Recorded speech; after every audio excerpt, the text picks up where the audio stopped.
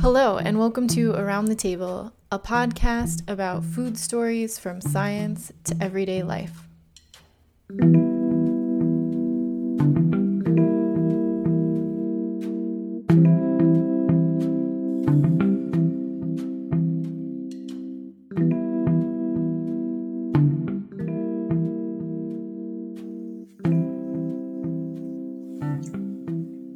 Giles Yeo, you're a neurophysiologist at the University of Cambridge and an expert on appetite and obesity. We're now well into lockdown in the UK. Can you tell me what your situation's been during lockdown earlier and now? So I'm. Thank you so much for having me on, Stanley. I have been locked down in my house in a little village just outside of Cambridge, and look, I mean, I can't complain. I've been very comfortable. I've because I live in a village. Even when everything was very restrictive, I had space to roam. And within 3 minutes, I'm not going to bump into anybody significant. So this is where I've been. Um, from early till now.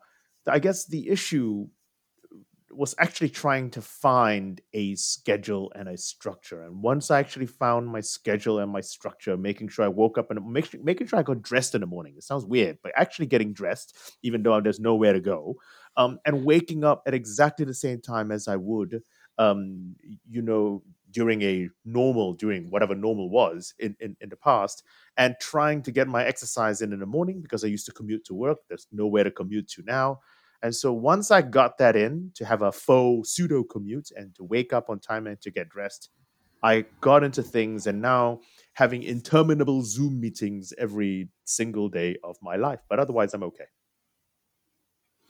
Giles, what's your lockdown food been like? Has it changed in any way? I've always loved cooking, but but I typically would have saved the more intricate stuff that takes a longer time, roasting, marinating. I would save that for the weekend for obvious reasons, because that is when you'd have the time to consider, to plan, and to put things together. Whereas during the week, during normal times, I would have cooked something quick because you come back from work, it's a family to feed, and it was quick. The interesting thing is now during lockdown, I have, even while I'm at work, it doesn't, I could just run down to the kitchen, begin the marinating process, for example, around lunchtime, come back up, and food would have had chance to take on flavors and do whatever they had to do. So it has changed. I have become, and much to the dismay of my wife and son, who are complaining about all kinds of tight fitting trousers. I have actually ended up cooking more over this lockdown period, or not necessarily more, but I've cooked more intricate food throughout the week during these lockdown days. Now, everybody is not in the same position as yourself, Giles, and you're very acutely aware of that. And I know you have some observations about food insecurity during this period. Are you happy to share some of your thoughts? I am. I mean, I am intensely aware that we are in an immensely privileged position. I've got a job. I'm working from home. We're doing the research group, writing papers, but I'm being paid. That's being the crucial thing. So in other words, I can actually sit at home and do my work and find the time to cook and have the money to go and actually drive around a bit and line up to go into the stores and do all of that stuff. Food insecurity, however, is a huge problem, a huge problem. Even before we went into lockdown, there were kids, a significant number of people, 9 million people in this country, 9 million people in this country are food insecure, meaning that they don't know where their next meal necessarily is going to come from. They're not starving, right? People think, oh, but they're not starving. They're not, skinny. They don't look like, they're in a famine. But that doesn't mean that they're food secure, and they relied on school meals, free school meals, kids in particular, for their primary hot meal of the day, called actually school dinners, having their dinner during the day.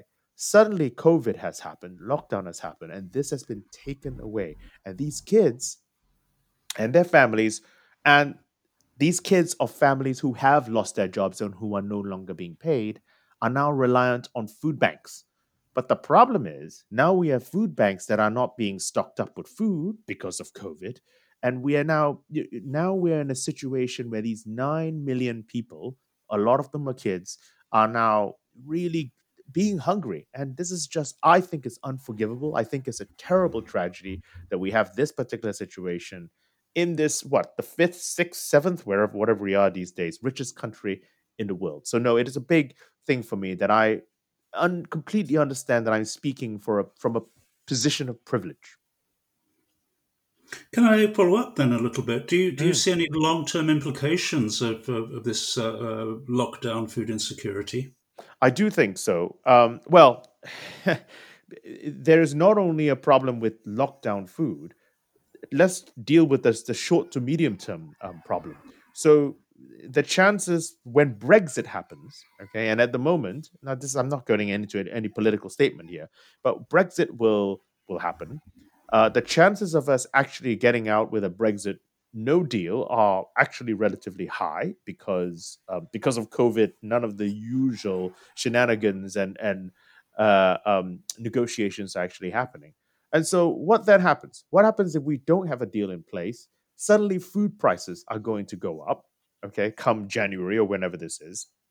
We're not going to get out of COVID before January comes along because no vaccines are going to emerge till the middle to the end of next year. And so, come January, we're going to exacerbate the situation. We're going to have higher food prices because of a potential no deal Brexit, plus the problem of trying to deal with COVID at exactly the same time. And that is only till towards the end of the year.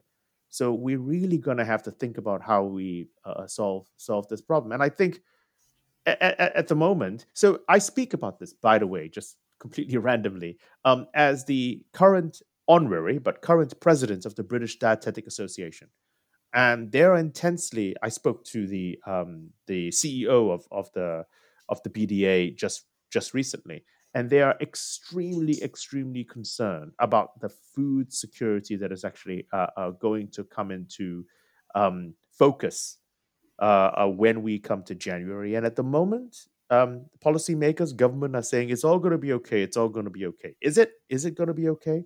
And so we are actually trying. We, the BDA, this is now with my hat of the BDA, a president of the BDA on, to try and get some assurances from the government that they will be putting something in place.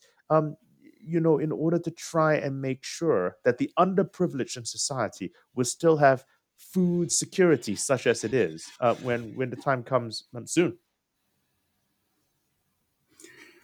Giles, I'd like to turn now, if we can, to your online presence, which is the hashtag Lockdown Cuisine. Hmm.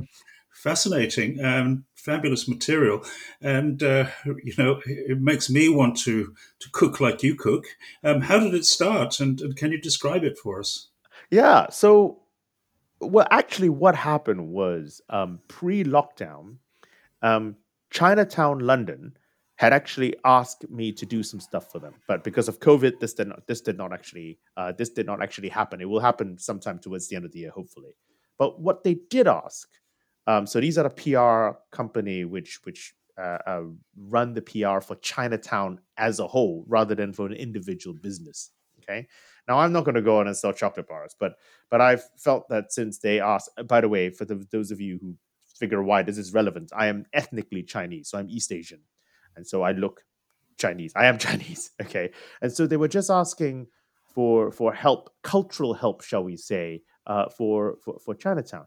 Then COVID happened, um, and there was a couple of things. People began pre-lockdown to avoid Chinese restaurants and Chinese supermarkets because of some racist fear that it was the Chinese that were more likely to be bringing COVID into this country. And then our infections rose, and then we hit lockdown. And so the PR company came to me on behest of London Chinatown and actually to say, look, would you be willing to post just light stuff about food, where you might have got the food, under hashtag bringing Chinatown home? And so I started. My first couple of posts were hashtag bringing Chinatown home. which I was either making Chinese food or Chinese inspired food or Asian inspired food. And at the same time, I just hashtagged it as lockdown cuisine because I thought, well, bringing Chinatown home, lockdown cuisine, and but not all my meals. I would probably say a third of my meals are Chinese inspired, and the rest of the time I felt, oh, I made something. This looks interesting. Why don't I record something about that? And so then there was this broader hashtag called lockdown cuisine, which I put out. There was good response from the people that follow me, and so I continued on. That's how lockdown cuisine came to be. I took a look at some of your cooking videos: crispy aromatic duck, gong bao chicken, lamb tagine. All very compelling, and certainly it got me salivating. And as you say, you clearly enjoy cooking. And do you have favorite recipes, favorite foods above others? I have a couple of. I mean, my crispy aromatic duck is something which I really, really love. It's what I call a high impact, low effort, which is the best kind of effort. It's a dinner party food, which is actually very easy to produce, relatively perhaps, but very easy to produce, meaning that you can do it and still have people around for a dinner party without you looking overly sweaty when the guests actually come. So I like that. There's a peasant dish from a family recipe, which I do, called chicken rice. And it doesn't sound compelling at all when I describe it. It's actually a poached chicken dish served with, but then you take the poaching liquor and make everything with it. You make rice, you make the chili sauce, you make the salad dressing, you have the so it's a peasant dish because you could take one chicken, cook it in this liquor, and then feed many, many people. So everybody gets a taste of the chicken because you use the stock to cook everything with, has a little bit of chicken. Obviously, these days I eat too much chicken. And so that is probably one of my favorite dishes. It's a Hainanese chicken rice, and my maternal grandfather is from the island of Hainan in China, and so it's a family recipe. So those are probably two of my favorite dishes which I cook. Can I ask you, has it been easy to find ingredients during lockdown? Can you speak to some of the stores that you've been going to? Have there been queues outside, or has it been relatively straightforward? So oddly enough, so things have settled down now. But earlier during lockdown, when people were still running around and there was not a roll of loo roll to be found, actually the worst places to go to get some of the food that I was trying to look for would have been our major supermarkets: Sainsbury's, Tesco's, Morrison's, etc., etc. And interestingly, my local Chinese supermarket, which happens to be in one of the villages down the way, closer to Cambridge, was fully stocked, including with loo roll, I want to point out, and with no queues. Was this because there was some, hidden racism? I don't know. I'm not speaking towards that. But there definitely was no queue to get in. And I could find rice. I could find the sauces that I was looking for. And so, no, I didn't have any. So aside from loo roll and flour, which is very interesting, trying to find from the supermarket, I had no problem sourcing all the rest of the ingredients. A lot of people are engaging with your online food postings. Have you yourself engaged with any other online food forums? Online food forums. This is interesting. No, actually, I lie. I have actually. So one thing that began screening, I think, before lockdown, but then through lockdown, is MasterChef. I enjoy watching MasterChef. You can don't blame me. Don't judge me. And I actually began engaging. So the various contestants, as they get towards the pointy end of the competition, then, if you look them up, they then suddenly have Instagram pages and they're beginning to record things. They can't reveal who has won. But I ended up engaging with the eventual finalist, Sandy Tang, I think is her name. And anyway, we now follow each other on Instagram. And I engaged on her Instagram page and watching what she actually cooks as well. And another one is another MasterChef winner, Ping, from a few years ago. I also engaged in her Instagram page and looking at her cooking. Giles Yeo, you're certainly rocking it in the kitchen in lockdown. Thank you so much. Thank you so much for having me.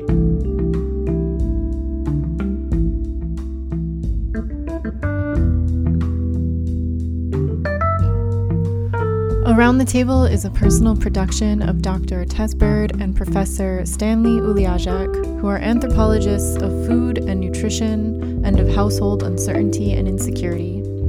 The opinions and ideas expressed are solely those of the contributors and podcasters and do not reflect the opinions of any university body. The music in this episode is by Blue Dot Sessions. Thank you for tuning in.